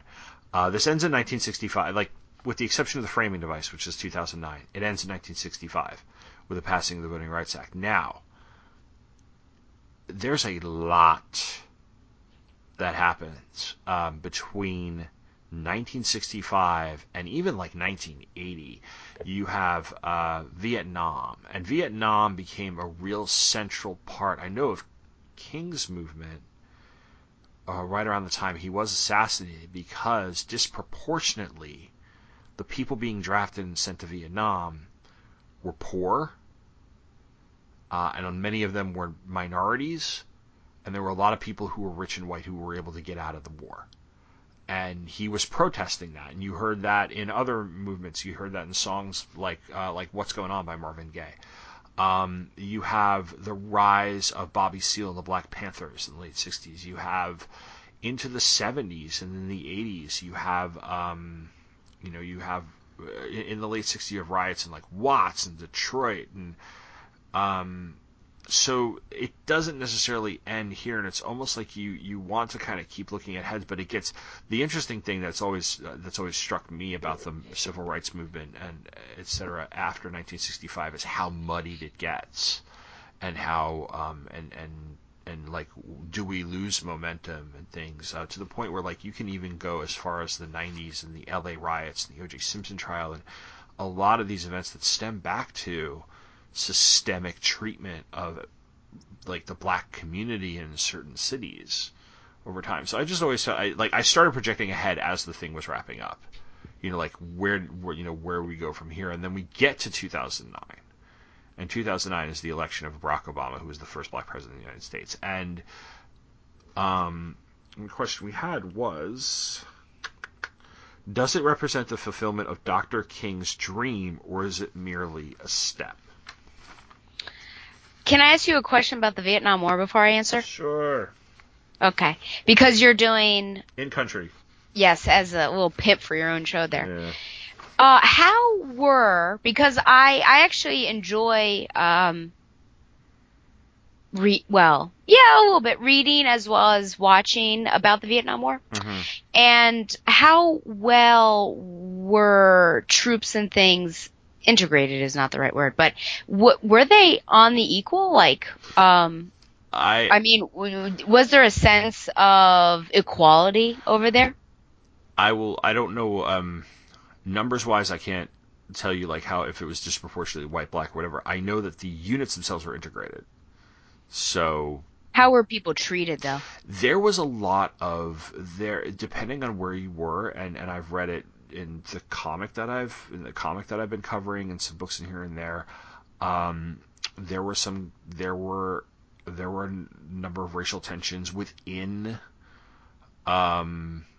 units, within platoons, and in some cases it was a little more harmonious. Okay. But there were cases of the racial tensions within the domestic United States bleeding into units in the armed forces that were going over into the war. Okay. And drugs, and I'm not saying drugs of minorities in the same sense, like drugs all around did not help either. In Vietnam? Yeah, there was the drug. They're not again, not all. This is not all like minority troops or anything, but there was a significant amount of, like, drug trafficking and use and things like that, and because you also have, that's the thing. It's like, you have the Vietnam War, you have the Civil Rights Movement, you also have the counterculture, and the counterculture was heavy with drug use of LSD, pot, and then eventually heroin and things like that, and that could muddy things and complicate things too. So it was almost like in certain sections of the servicemen in Vietnam were almost like a microcosm of what was happening back home in some regards. Why on earth would you desire to get high in a war-torn country? Because it helps take your mind off the fact that the next time you go out, you might not come back. Okay, because I can accept that. I'm not saying that they'd be high, it like, just in seems the field. Dangerous. No, okay. Not to be high in the field, but they'd yeah. be, they'd be go back to, they go back to the base or wherever, and smoke up. I feel like I haven't watched an adaptation that's gone into that. Maybe I'm not watching the right one. Platoon.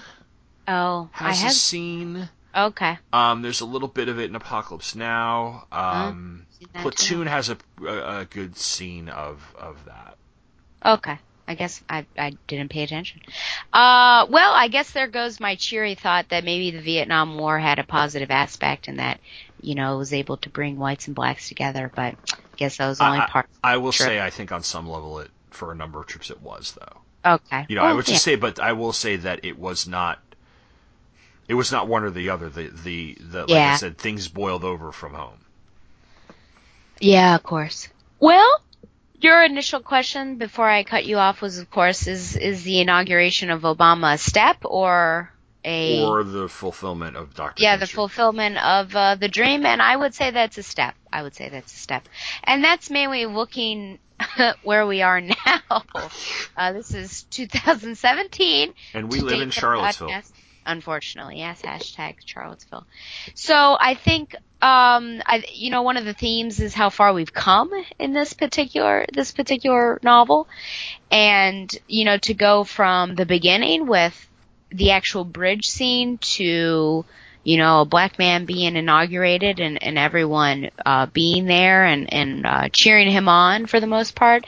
My goodness, look at that dichotomy. Mm-hmm. But it's not the end, and it can't be the end, because if that's all that they were working for, to get a black man in office, I think that that's not what they were working for, basically. So I think it's a step. I think that they've obviously moved forward greatly. You've got equality and voting and our first black president. But as we can see from recent events, there's still racism, and people still believe that black people are not human beings. Mm-hmm.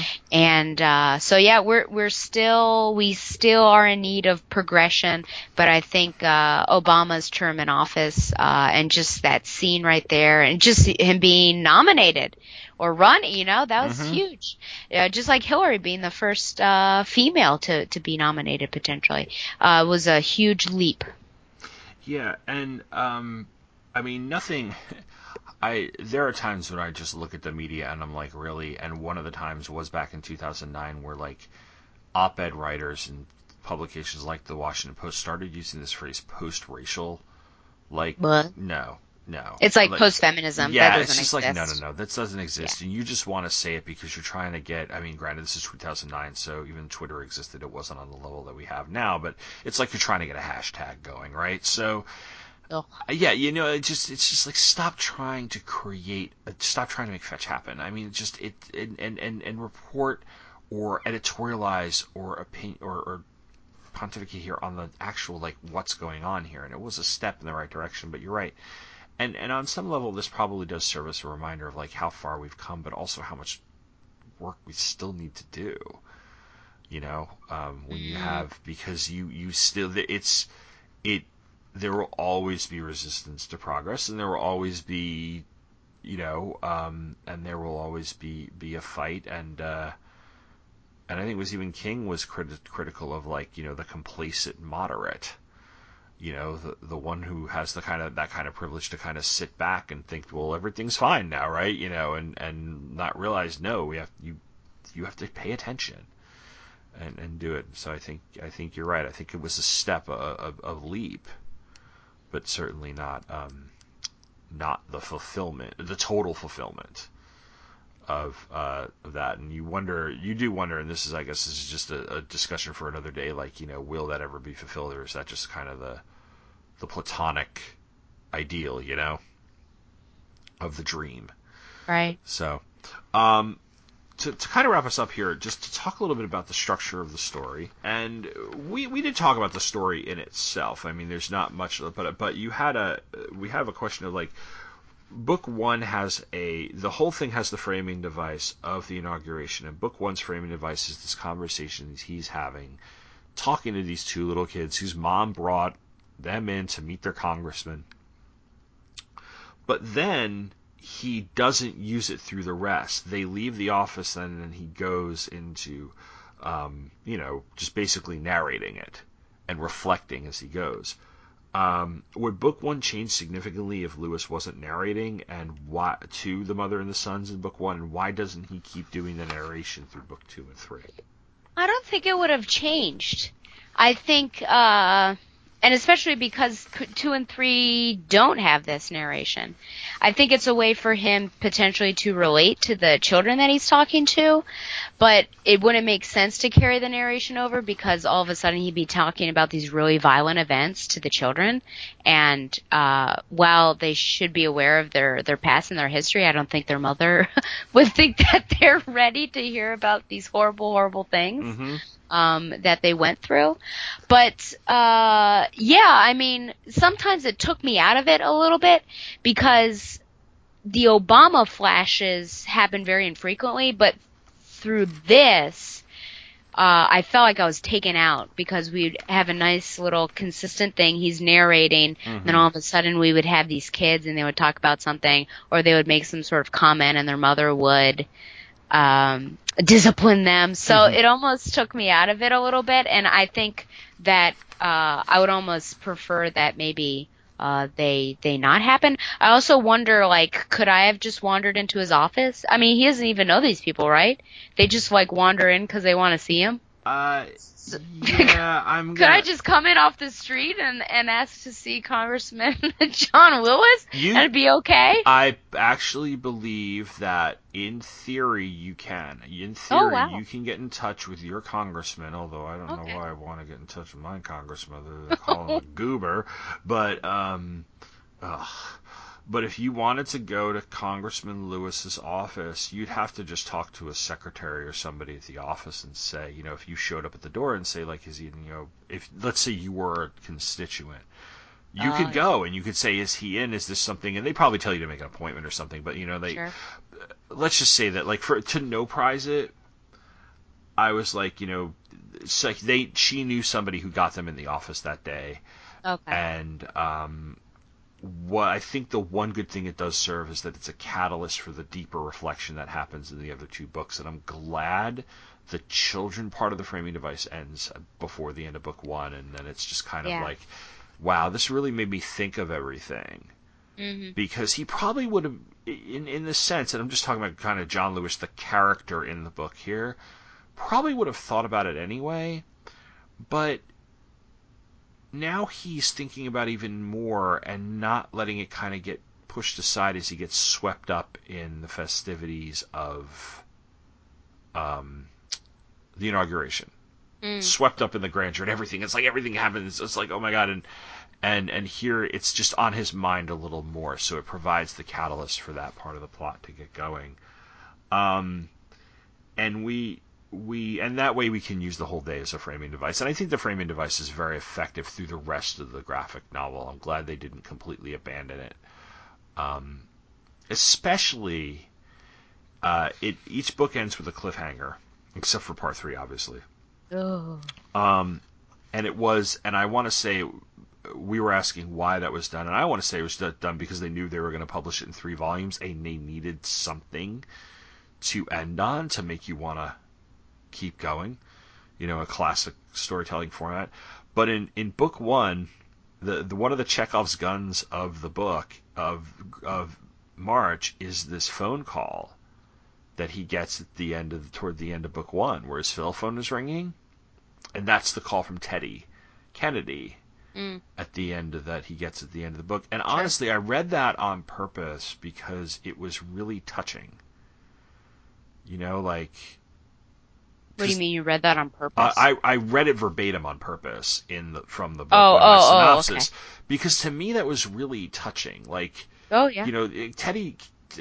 Say what you will about Ted Kennedy and his various political scandals over the time and everything, but he was a senator for like 40 years or something before he finally retired and he passed away. And you're talking about a guy who lost both of his brothers, and he was there, and he calls him, and it's just like. It's a tender moment that's not too saccharine. And I was just like, I really liked how that was used that way. And then at the end of 2, at the end of 1, you've got that cell phone that's vibrating, and then at the end of 2, you've got the cordless phone. Well, it's not cordless. The phone that's been cut from the phone booth that the man was in front of the 16th Baptist Church. So there's nice little imagery there. What is a Chekhov's gun?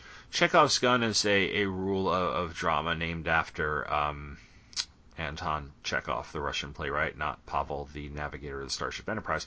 That if a gun appears in Act 1, by the end of the play, the gun shall be fired. I see. that's what the call is. And it's just it's a little subtle little seed, but it's like, what was that call? That's the call from the beginning. I liked that touch as just from a storytelling perspective. What about the No, go ahead. I was just going to say, it's just like when that woman is in his office that he knows, and you only catch part of the story, which you might not even necessarily have to read, given the lettering and the bubbles, but she's talking about how he hid underneath and then ran out to catch the bus, and that means nothing it means nothing to you until you're actually reading that section where he hides under and everything. So there are some deft moves, but you also have to be careful to catch them and then potentially go back and reread sections. Yeah, now let's talk a little bit about the art, and let's talk about the actual lettering as well. Let's do it. All right, so is this art too cartoony? Is it realistic enough? What's your take on that? I think that it's realistic enough. I think it might get cartoony just with, like, sometimes, I'm trying to think, before the speech that one guy was yelling at him, that he needed to change something. Yes. And so sometimes with, I'm trying to think, I know that there's probably a cartoon when this happens. Actually, I think it might be Spirited Away, which people probably aren't aware of who listen to this show. But, you know, if someone gets angry and they're yelling, like, all of a sudden their facial features turn and they're, like, very monstrous. And I think, in a sense, that sometimes happens, especially with Bull Connor, or just some of these people, like, start to look, like, very, like, demonic almost. And I think in that sense, it might be cartoony, but I think it serves its purpose, because we are seeing these people sort of their inside inform their outside. But I think that it's realistic. I enjoy the way that the people are portrayed. I think some of them are very cute. I don't know. I like how they look. And then there are moments where, especially on TV, that the art changes and it looks even more realistic and stylized. So if you're, like, seeing a character watching a TV monitor, the character is illustrated in a different manner than what's on the TV monitor, which I think is interesting.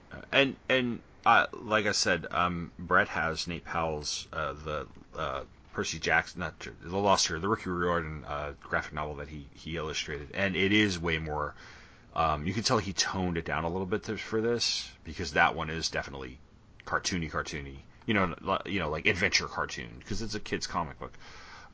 This is not, but at the same time, like, his likeness of Martin Luther King is really well done. For instance, it can be a little cartoony at times, but at the same time, there's a time when you have to do likenesses of real people that when they're trying to do it too hard, almost, it gets distracting.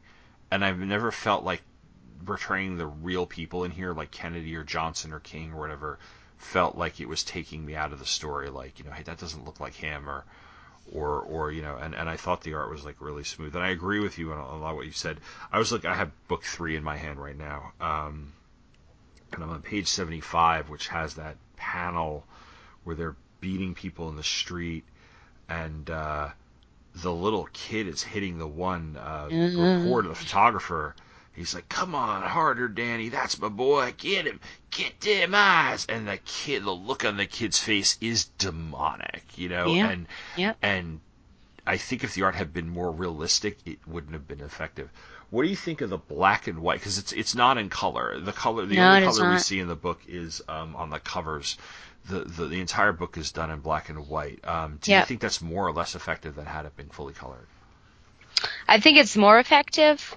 I like it because, and it's not flat black and white like Marjane Satrapi, but you actually get to see, you know, the beauty of man, because you get to see the different skin tones throughout, which is great. But, you know, symbolically, you've got this separation, this divide between white people and black people, so I think it works well. And I think it's also in a Walking Dead-esque way. There would be times when there would be a lot of red on the page. And I think this prevents that from happening. And I think they do really well playing with the darkness. Like sometimes there are pages that are completely black and there's some things coming out of the white. Some things, I think in book 2 I saw the page was completely white. All that's there is a voting ballot box and a partial hand. And so they play really well with using that black and white in different ways. Yeah, I said I had book 3 in my hand. I had book 2 in my hand. How dare you lie? The scenes at night too, like sure, they yeah. go full black background with the scenes at night, and they give you that claustrophobic feeling of night, and that because that scene where they drop them off on the Tennessee state line is legitimately scary. Yeah, because you're just like, oh my god, these people can die. Mm-hmm. You know, and nobody's gonna find them because nobody knows where they are. And they luck out, they find somebody who's willing to take them in. But no, I agree with you. The lettering is interesting because, like, okay, we're used to, you and I read a lot of superhero comics, and lettering has come quite a long way. I know a lot of it is done with computers. This is lettered by hand. It looks, if it's not lettered by hand, it's a pretty good computer rendition. And you have typical speech in a way that is typical comic book style. You know, it's not quite John Costanza, but it's... John Costanza. John Costanza, you know who I'm talking about. I do. Yeah. Isn't there a comedian named John Costanza, too? George Costanza was the character on Seinfeld. That's right. But when you have people yelling, the lettering gets bigger and it gets angrier. Or when you have... underlining. You have underlining. When you have Aretha Franklin in her gargantuan hat, singing, it's big because Aretha don't sing.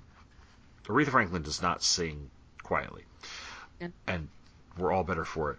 Or the 172, 173 of book 2, tell them about the dream, Martin, and you have this black background, Martin Luther King, and it's getting louder and louder, and certain words are underlined. I don't know. I really like the lettering in this book.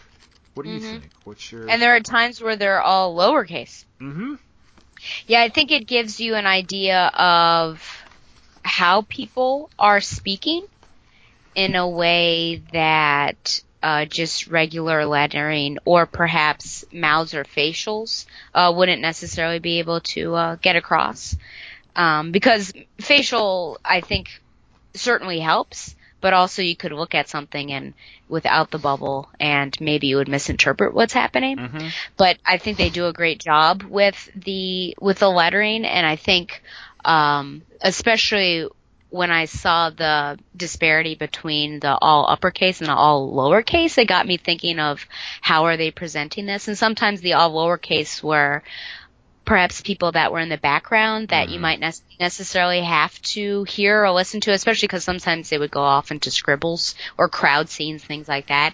Or maybe it's more of an idea of understanding that you're listening rather than potentially reading it, though I was reading all those little speech bubbles. No, but just getting the idea of the crowd effect and seeing all these people and what they have to say. Yeah.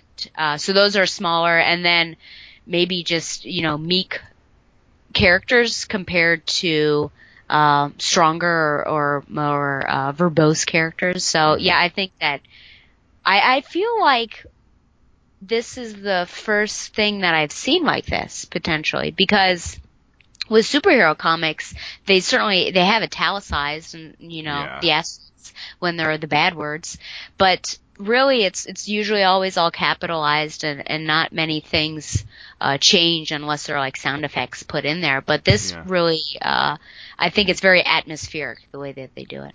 I agree, and I also appreciate the effort that was put into making this easy to follow. There are some superhero comics that you and I have read, maybe because they were rushed, maybe because of the quality of the team producing it, and I'm not trying to knock superhero comics, that the dialogue can be hard to follow because they're just not placing the word balloons in the right place, or like you and I probably come about that from time to time.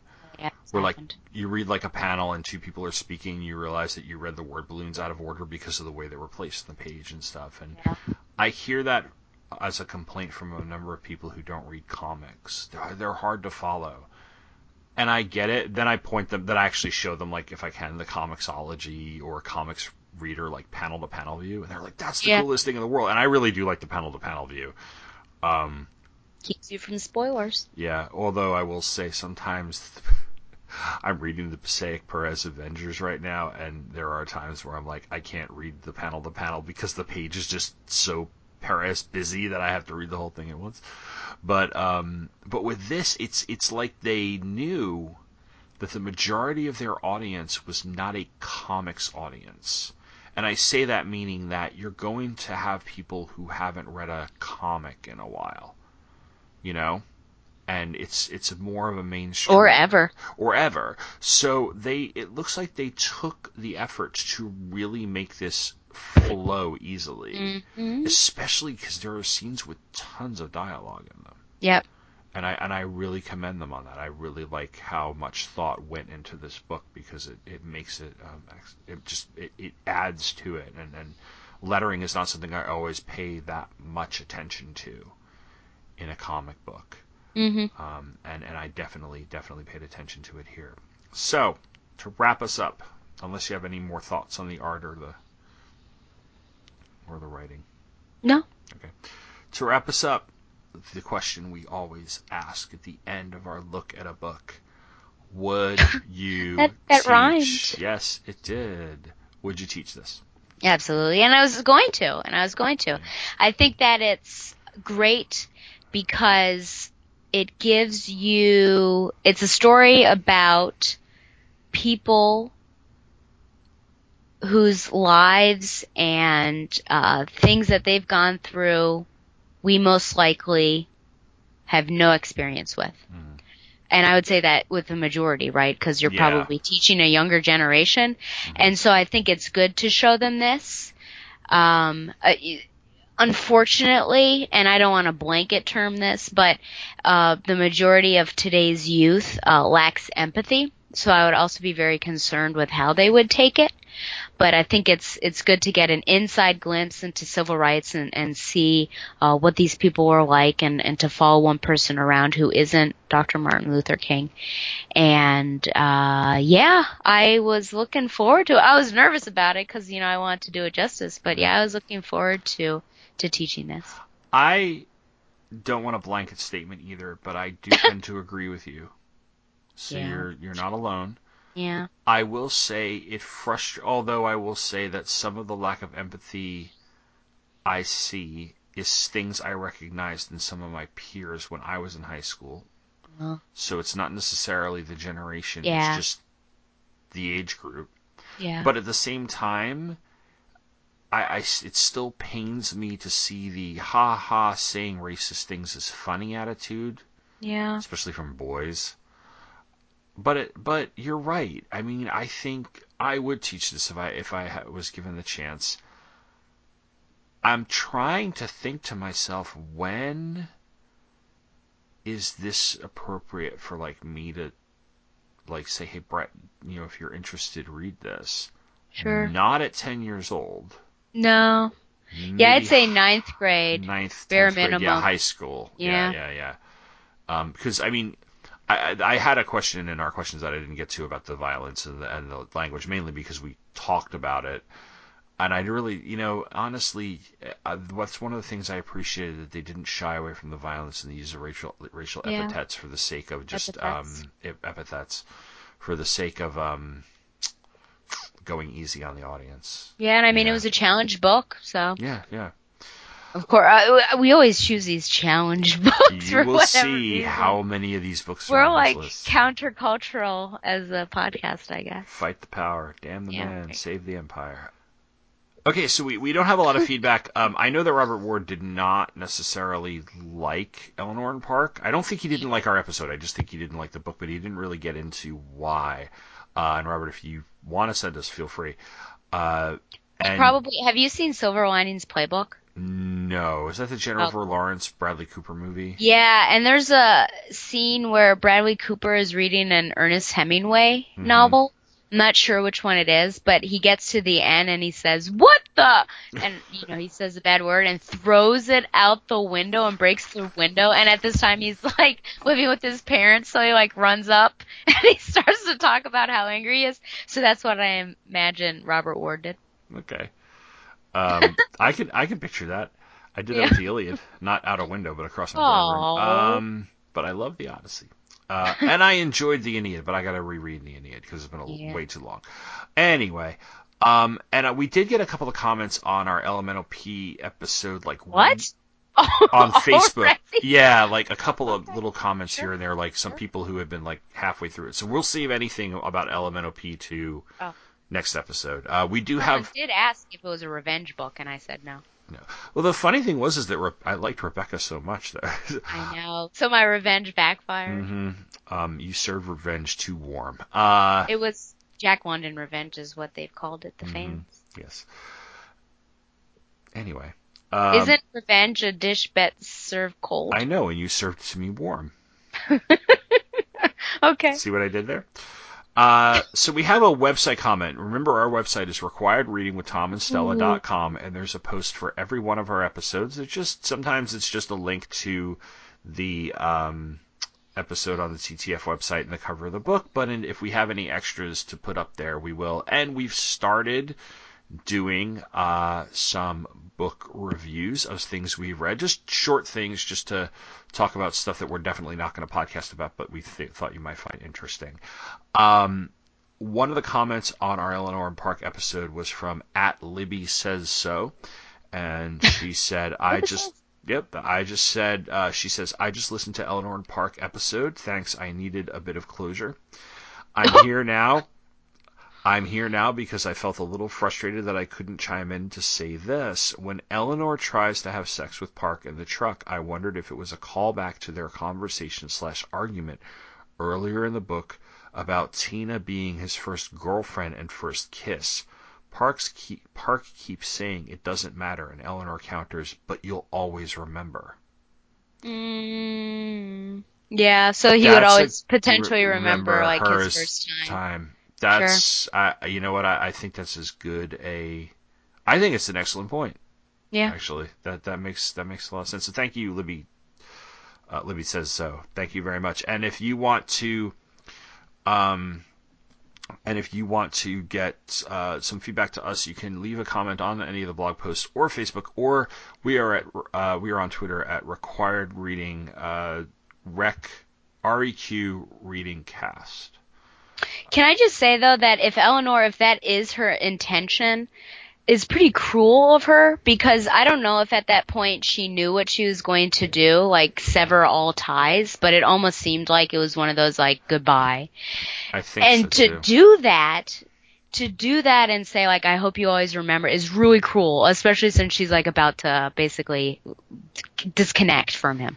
It's really selfish. Yeah. In a sense. It's her just putting back up those walls of, I don't need any, but like that sort of wall she always had up about people who, I'm gonna walk away because I need to get on and things like that. I agree. There's a cruelty in it, and there's certainly a selfishness in it too. Mm-hmm.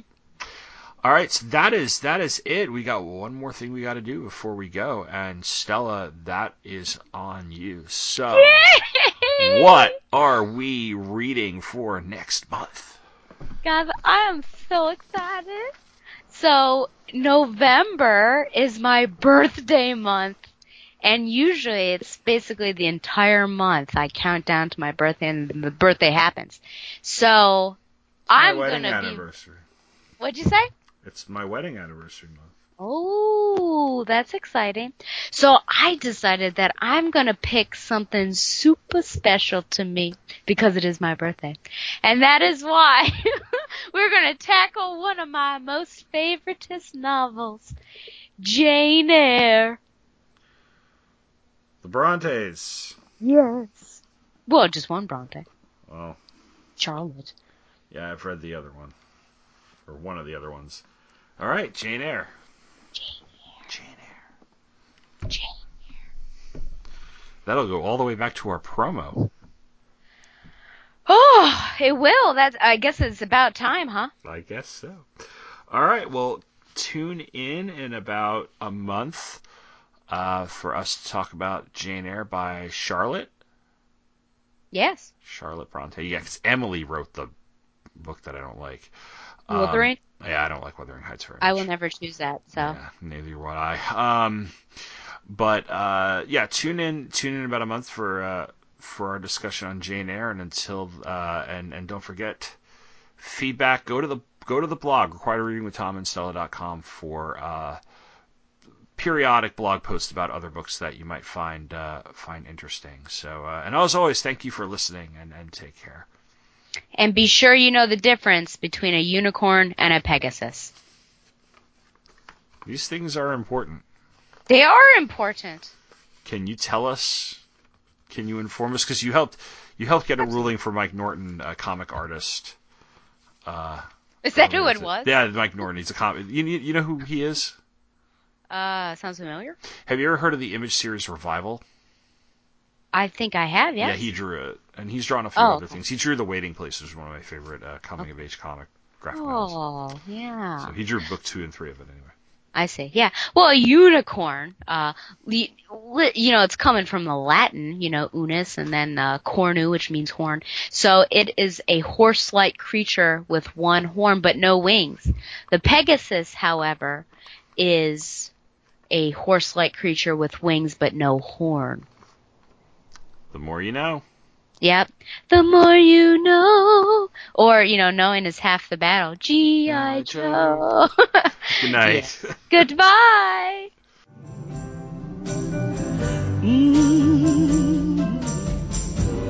We shall all have peace one day. We shall all have... Thanks for listening to Required Reading with Tom and Stella, which is brought to you by Two True Freaks. That's Two True.